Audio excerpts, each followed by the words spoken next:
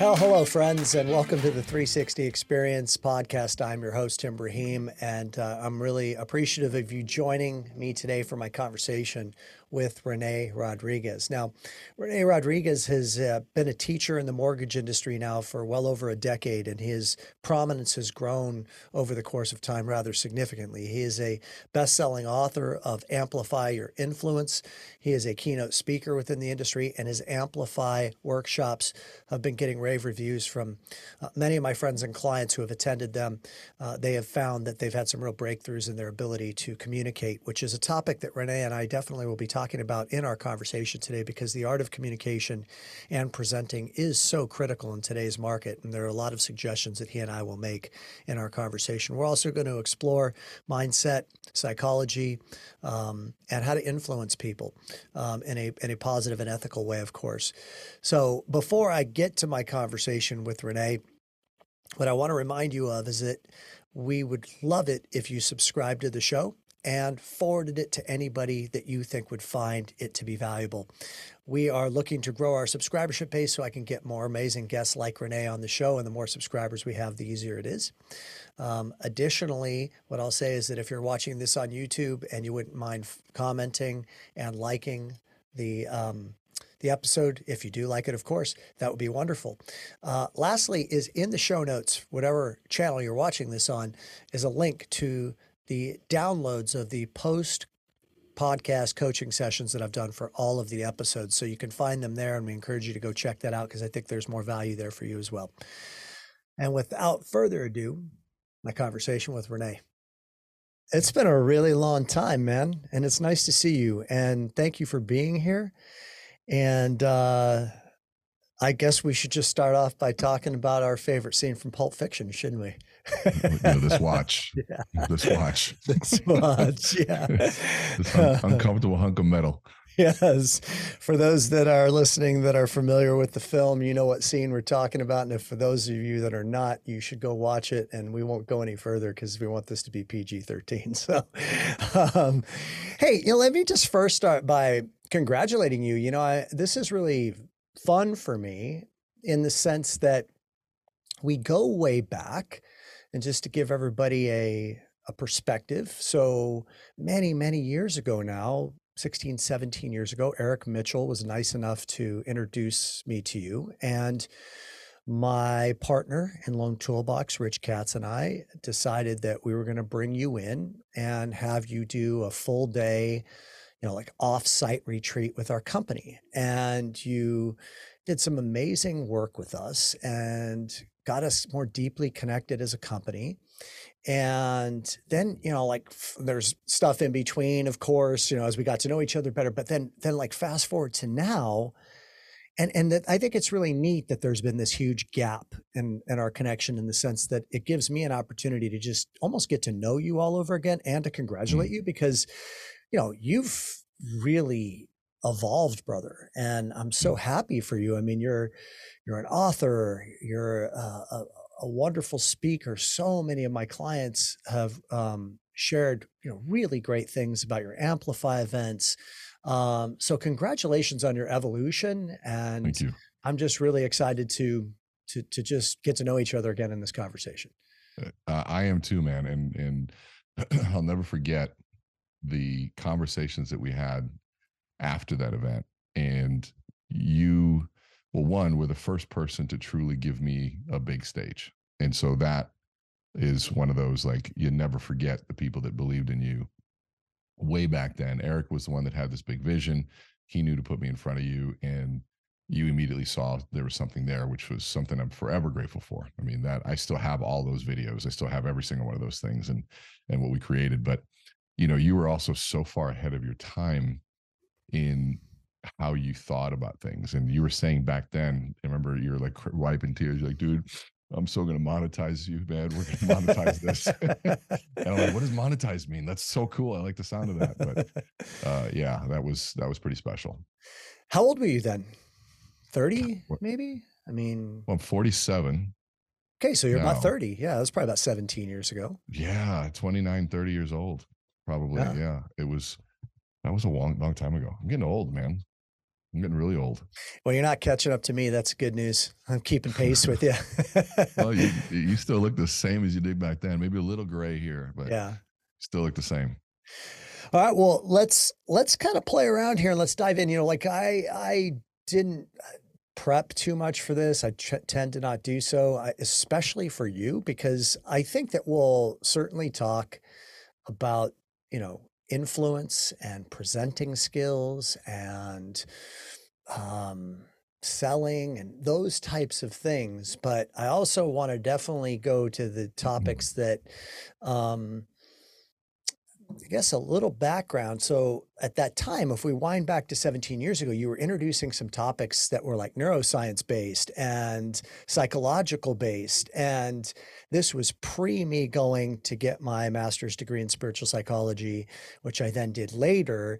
But I always had this affinity and interest in this type of content. And so I want to make sure we spend some time there. Brain chemistry, the hormones of stress, Absolutely. how that affects our emotions and the way that we behave, et cetera. But let's just start with influence.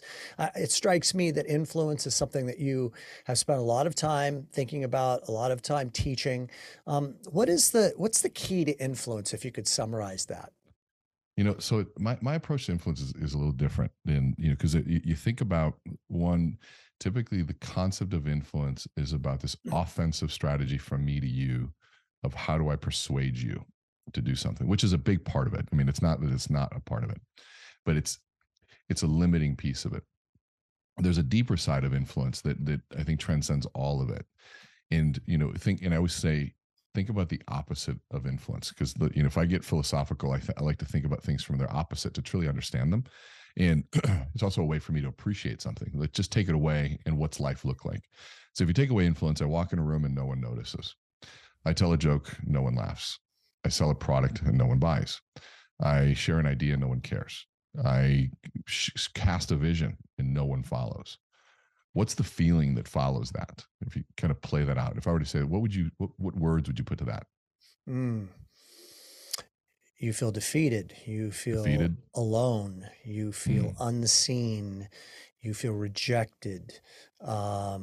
I'll stop there, but I could go on further. Yeah. I mean, those are perfect words. And some people might even say they feel insignificant, Hmm. like the truest definition. Like, I am trying to be a cause to the world. I want to be a cause to an effect, and my cause has no effect. Therefore, I have no impact. And so then the questions begin. If you were in a meeting that you felt like you had no impact or no significance, your next thought would be, why am I here? Yeah. Do I If you were in matter? why do I, and why am I even here anymore? Right. I don't matter anymore. So therefore, why am I here? If I'm in a relationship where I have no significance and I don't seem to matter, I'm trying to cause something, there's no impact. Okay. Well, then why am I in this relationship? But the bigger piece is, if I felt like that in life, and I didn't feel like I mattered in life, I didn't feel like I had an impact in life, the sad outcome might be, why am I even on this earth? Hmm. And so there's no purpose. So I wander aimlessly. Now I could do several things for that. I could turn to drugs. I could turn to frivolous behavior, which I've done. I think we've all done. I could turn to suicide. There's all sorts of things that can happen there. And so to me, I go, okay, so let's go back to and add influence back. I walk in a room and people take notice. I tell a joke, people laugh. I sell a product, people are buying. I share an idea, people love it. And I cast a vision and I watch people follow. What are the words that come to mind now? What are you feeling? Relevant, seen, purposeful, valuable, noteworthy. I'm just throwing out Those are stuff that comes perfect. to mind. Yeah. I think those are perfect. I haven't even heard some of those for, right? I mean, people use that, but I think they perfectly match, because now I feel significant. And then why do I feel significant? Because I have impact. And so to me, influence is about finding your significance in this world, because and understanding the impact that you make, which can lead to a very close relative of where my purpose might be. And a lot of times the search for purpose, a great article in Psychology Today, I think, oh, actually, look at it right here. Find your purpose. So there's all Hmm. sorts of really cool research in it. I always grab to see what they're saying. But there's that feeling of purpose is very action oriented, talent oriented. And this must be why I'm here, people will say. Well, I'm doing this, and look at the impact I'm having. Well, this may be why I'm here. And so I'm not saying it's the way to find purpose, but I think it's a really cool breadcrumb to start following. And so when it comes to influence, I think it has such a wide range of positive impact on someone's life. And I would venture to say that I think the lack of influence is one of the worst of human experiences, and having influence is one of the greatest. So we're going to stay here for a while because I mean, there's a whole body of work just in this topic alone that I think is incredibly valuable from a perspective of business and from a perspective of having a quality life and feeling meaning in your life. There's a book. I don't know if you've ever read this book. I'm sure we're going to drop some book bombs during this Yes. conversations because we've read some of the same books, I'm sure, and then others that we should turn each other onto. So when I was in school, my professor recommended specifically me a book that, for whatever reason, he felt would resonate with me, and it did. It's called Power versus Force. Have you ever heard of this book by My, Hawkins? my mother's neighbor. Hawkings is the Remember the author. courage scale? Yeah, well, yeah, that's what I was going to talk about. So it's the calibration of energy that he developed that calibration of energy scale, and the lowest rung on the ladder, the closest to death, is shame. Mm-hmm. And embodied or encompassed within shame is being shunned, not being seen, feeling stupid, feeling less than. I mean, what we're really talking about here, when you're talking about entering that room and not being noticed, is a vibration of energy that you're carrying in your body based upon your thoughts, which then trigger all kinds of emotions and chemicals in your body that become this perpetual negativity loop, versus the antithesis of what you described of actually feeling relevant, which then Yes. gives you momentum and some bounce in your step. So since you've read Power versus Force, let's just go there a little bit with it. Like, so I guess I'll throw this question out and then go wherever you want with it. But Sure. how does one find purpose and find relevance so they can, or find influence? Is there a formula that you've identified to uncover? If someone's sitting here going like, man, that's me, I feel that way a lot. Yeah. How do we help them find themselves? Well, so if you remember in the course that we did, I showed the courage scale being above the line, below the line. Mhm. And that was our rendition of his consciousness scale that was businessified, if you will. Okay. Yeah. So he was my mother's neighbor. They were dear friends for a long time. And so he was sort of an outside mentor. And I mean, we could go so deep on I love that you've read that, and it's Twice. one. I read it twice. Yeah, I love it's that deep, book, man. and I've got 3 copies sitting over there in the Eye of the Eye and the other books that he's written. But in terms of purpose, with the way I look at it, I try to simplify it, and in the sense of, I think purpose, there's a couple pieces on it. One, I think purpose, there's an option, there's a side of purpose that's a choice that, I think a lot of people go off and they try to discover or find their purpose, and instead of choosing it. And there's this thing of where I'm looking at, where do I find the most energy? Where do I seem to have the biggest impact on the world? Mhm. And that becomes it. And there's a power in that choice. There's a power in saying, this is why I'm here. And I think there's an empowerment that comes with that as well, of saying, well, hold on a second. Like, okay, if you take a look at where you seem to have the most impact on people, and there's also a piece where, what brings you the joy that you're looking for. I'm not talking about happiness. I think happiness and joy are very different. And there's a topic we should talk about where I don't think happiness is the goal of life, but that might be an interesting. We are going to talk about it because I heard you bring this up in the Modern Mortgage Summit, and I was like, okay, this is the one area where I'm going to challenge him. But go ahead, we'll get there. I love Don't it, worry. and I'm open to learning. Yeah, we're gonna bounce some ideas, but let's keep going. I don't want to break your rhythm. Yeah, and I think that there's, where do I find this joy? Where do I seem to have the biggest impact? And to me, the foundation for me is around gifts. And if we want to go there, I'll share with you sort of my life's purpose, if you will. And it's I don't think I've ever shared it on a podcast, so this is interesting. Yeah, I don't think I have. I don't think I really share with anybody, but it's something I've had for a long time. But it's the culmination of a lot of stories that came together, and there's one of them is around the concept, and maybe it's true, maybe it's literal, maybe it's theoretical, or maybe it's symbolic, but that the world was created in 6 days and he rested the seventh, right? So there's a story somewhere out there that God created the world in 6 days, and so there's this ratio of 6-1, that it wasn't a 5-2 ratio. There's a 6 days work, 1 day rest. And part of my schooling when I went to school for behavioral neuroscience was also, I got a degree also in business, but most of the classes were around Christ, faith, the management of wealth, and the sort of the spiritual side of business language, which was really fascinating. And the concept of, okay, there's another word that was found in biblical texts, is one of the most common words found. It was the word toil, the sweat of the brow, hard work, right? There's putting effort in, pressing the seed into the soil. There's a lot of concept around just very hard work and even suffering in some senses, right? There was the suffering on the cross, and there's all sorts of concepts. Mother Teresa believed that suffering was the fastest way to find God. She had a $29 million budget, and the homes in Calcutta were somewhat horrific. And there's even concern that maybe thoughts that maybe that's why she's not being canonized, because of the fact that she didn't solve that problem. But in her thought, that's what it was. And so the concept of work and saying, okay, excuse me. So I knew that work was a very important part of the spiritual reason for being here on earth. So then what about it? Okay, so then the story of the talents showed up in all four gospels. And the quick Jim Rohn version of the gospel, which I think he was always really good at doing that. And by the way, I'm not of any particular faith in that. I think that there's truth to be found in so many different books. And in fact, there's one book called Oneness, and on the back of that book, it said a quote from the Dalai Lama. And of course, now he's sucking kids' tongues, but the Dalai Lama is saying that every major religion of the world has one common goal, which is to make all their followers better people. And so I like that idea. So there's a lot to be found from, pulling from a lot of different truths. But the book took different concepts and found the same language in all the different texts, which to me says, okay, there's some truth to be found in all of that. But the story of the talents was simple. God comes down, gives one guy 1 talent, another guy 3 talents, another guy 5. Says, go off and prosper, do something with these. Comes back to the person. He said, I give you 5. What'd you do? And the guy says, I turned them into 10. God says, high five. That was awesome. And person 3, what'd you do? He said, well, I turned him into 6. I said, that's my boy. Good. High five. Everything's good.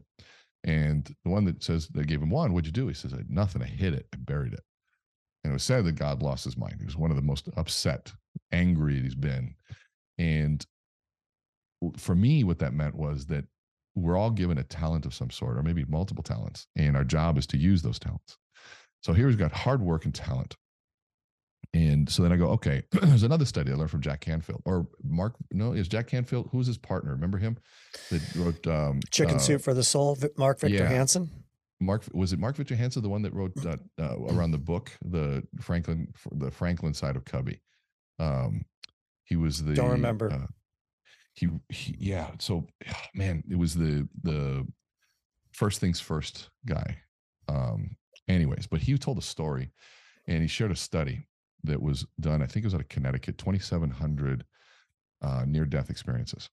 And in those near-death experiences, they interviewed people that died and then came back, and they wanted to find if there were any commonalities. And what they found were there were several commonalities. One, they all saw a light. Mm-hmm. And when you study psychology and things like that, it makes you skeptical of all this stuff. That maybe there's something they kind of talk about, a part of the brain that lights up. Mm-hmm. But they all saw a light. And they also said they were approached by loved ones that have passed. But the common piece was that they were also asked 2 questions that seemed to come up over and over and over again. And those 2 questions I have sat with for over 30 some years. And they seem to be an answer to almost anything in life for me. And the first one was, did you gain knowledge? And I look at every hardship that I've ever had, and I'm like, did I learn something? Did I gain knowledge from that? Somebody stabbed me in the back. Well, did I gain something from this? And it's not a new idea, but God, what a powerful way to look at life, to say, did I gain knowledge? And the second one, did I expand my capacity to love? And so the word capacity to love, the capacity, I thought was interesting. It wasn't about loving when things were easy. It's easy to love when things are easy, super easy. But with the capacity to love, then I could get into the concept of grace, the unmerited favor, unmerited love, unmerited favor of God. So if somebody doesn't deserve it, and I still can find a way to love them, that's like the weight room for love. Going to the gym and putting extra plates on. It's hard to move. It's hard to do. It's inconvenient. They don't deserve it. But man, that unmerited favor, maybe grace, and maybe the expanding my capacity to love during the most difficult times while I'm gaining knowledge. And so then I go, okay, so maybe my purpose is to utilize the gifts that God has given me to expand my capacity to love, and to gain knowledge, expand my capacity to love, utilizing the gifts that God has given me in furthering his creation every day. And so that to me is sort of how I look at it. That's a beautiful synopsis. I especially really appreciate the combination of the two, the gaining of the knowledge and expanding the capacity to love, because sometimes I believe that within a circumstance, within every circumstance, there's always something to learn if we choose to be curious. Curious is one of my favorite words in the English language. I think it's an incredible quality, archetype of your personality that is oftentimes laying dormant. I mean, when we're kids, we're very curious. That's why we learn and grow so much. We can Love it. become very stagnant and righteous as we get older, and invested in our egoic perspective. So, if somebody's doing something to you and it hurts, there's an opportunity for both of those situations right there. What can I learn about myself in this situation? What can I learn about another human being and their suffering and what they might be going through? And how can I expand my capacity for love? There's always, I find, Renee, there are a lot of people that I encounter, and I'm sure that you do as well, that are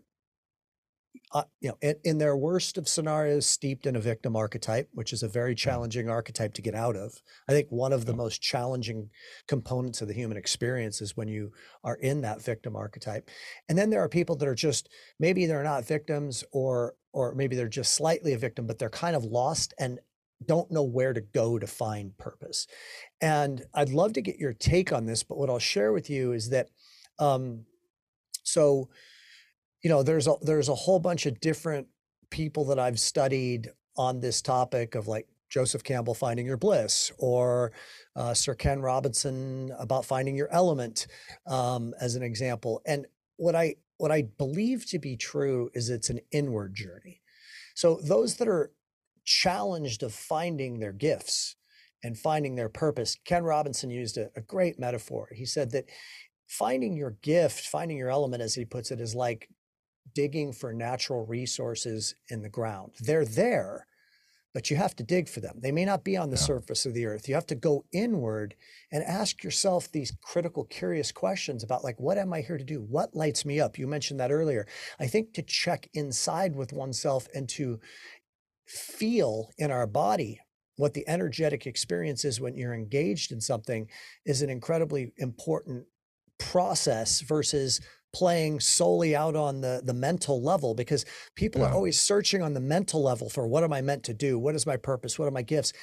And you have to go inward, I find, to really Yeah. find that. What are your thoughts on that? I agree 100%. The toughest questions are the ones that you can answer without ego. And I was talking to somebody about this, and I was saying, can you sit in the mirror? Can you sit down and answer yourself some tough questions? Like, even was I good today? And answer that question without ego. Did I do good today? Was I the best I could have been? Did I fully prepare? Um, am I ready? Am I the person that has earned this yet? Do I have more work to do? Is there what can I learn here? Those questions without the ego stopping in the process. I mean, and one of the things I hear so many good things, and I get so jealous every time I hear them, is the processes that you take people through, and people that typically don't stop to ask the tough questions, very transactional based, typical businesses, and going back and saying, well, let's go back and answer some of these really difficult questions. One of my mentors always asked me, he says, what's the leader that people expect from you? What's the leader that people expect when you walk in a room? And that's a hard question because it requires me to be really honest. And sometimes I don't like the answer. I'm like, God, there's been times in my life when I've been the know-it-all. And I'm like, and to be able to say that out loud, going, shit, I think they expect the guy that thinks he knows it all. Oh, that's not fun because it's not who I want to be. But then I got to go into, okay, well, where does that come from? Okay, well, if I think I'm the know-it-all, then that means that I'm not open to something new. Well, what am I scared of? There we go. Okay, well, what am I scared of? And saying, okay, well, it's if I'm the know-it-all and I'm not open to something new, maybe I'm scared of not being enough.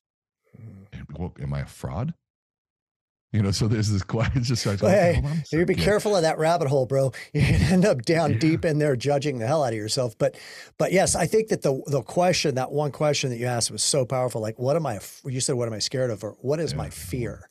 Yeah. So I think fear drives a lot of our personality constructs, and oftentimes it's, again, back to what we are talking about, like fear of not being enough, fear of not, being seen, fear of not being liked. And then we develop these structures, these strategies within our personality structure to to make ourselves feel safe and protected. But then at some point in time in our life, we'll be like, oh shit, this isn't working for me anymore. This Yeah. strategy has a lot of dysfunction associated with it. So how did you uncover, well, what is your purpose and how did you identify it?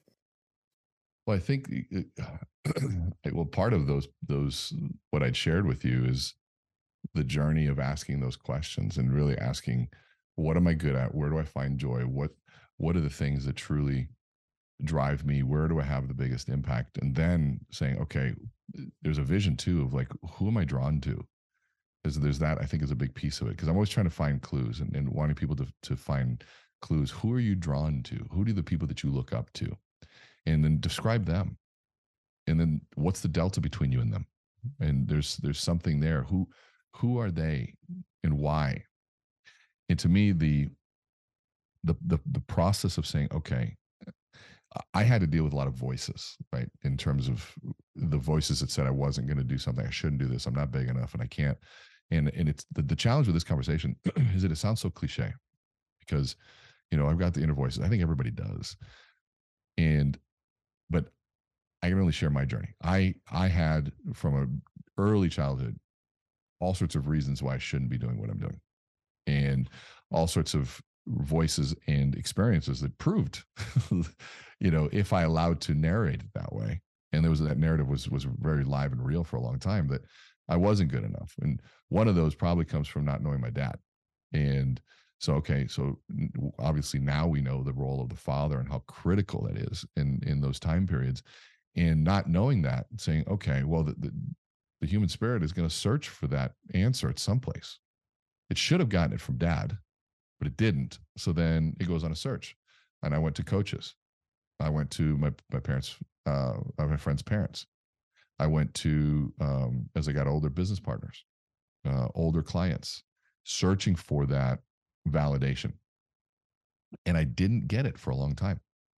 And I started realizing that, and this is not something it was an easy journey, clearly.